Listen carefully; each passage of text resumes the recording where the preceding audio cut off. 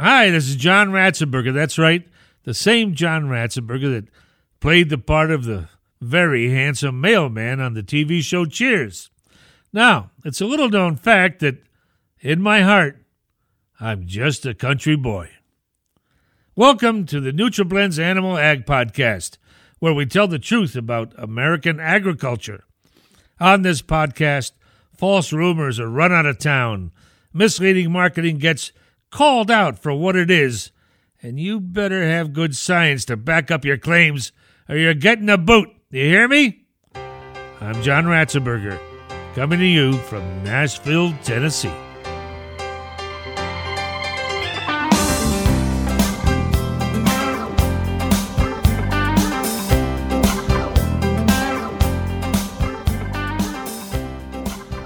Clostridium perfringens is a widespread pathogen in the pig environment, but it can be especially problematic for newborn piglets.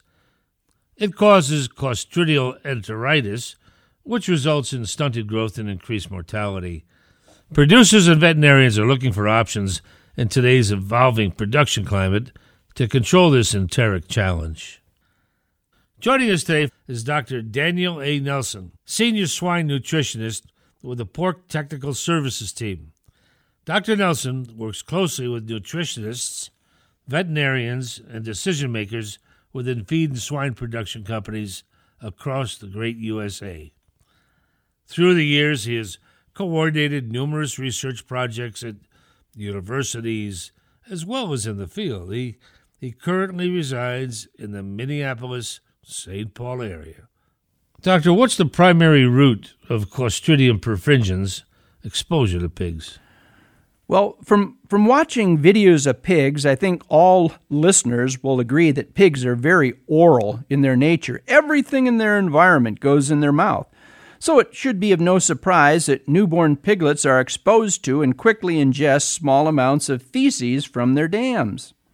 Now, Clostridium perfringens resides in the gastrointestinal tract of animals and is passed in their feces.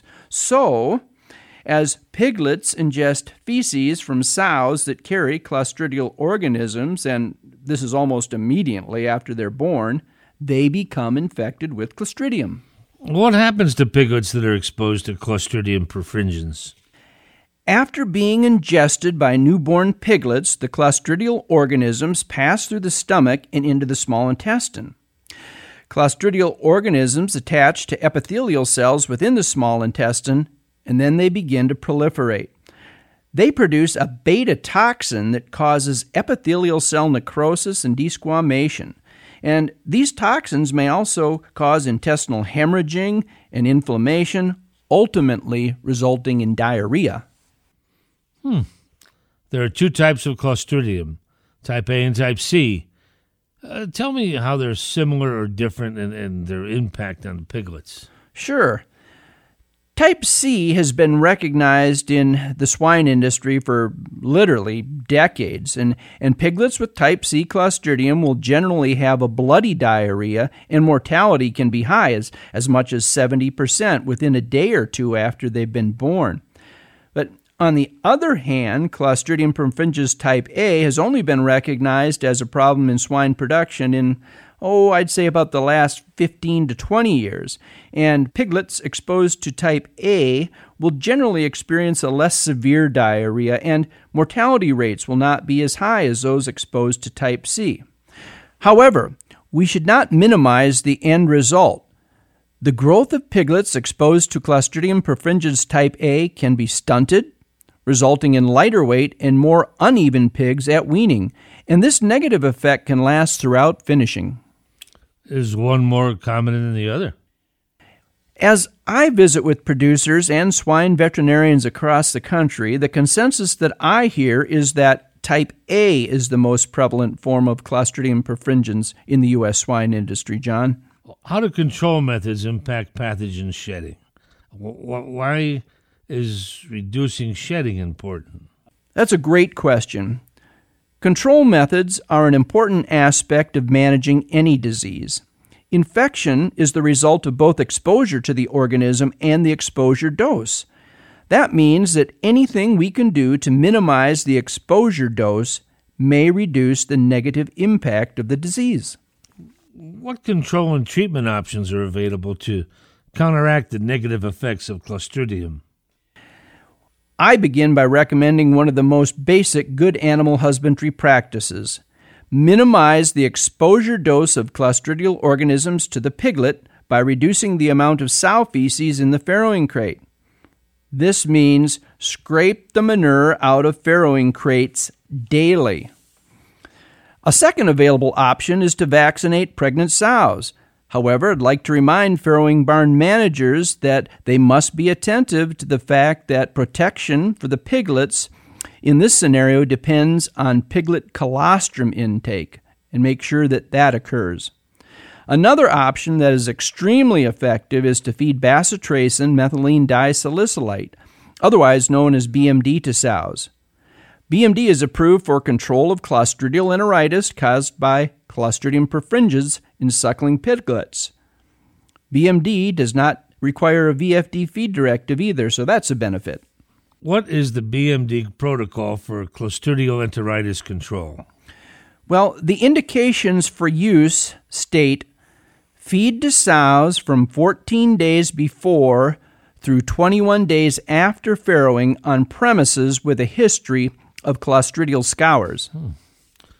What has research shown us about BMD and control options?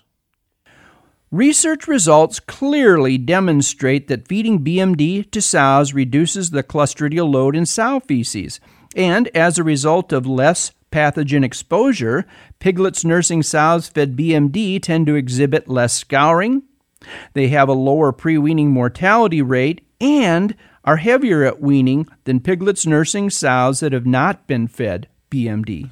What are the expected outcomes from treating sows with BMD to control Clostridial enteritis in terms of return on investment?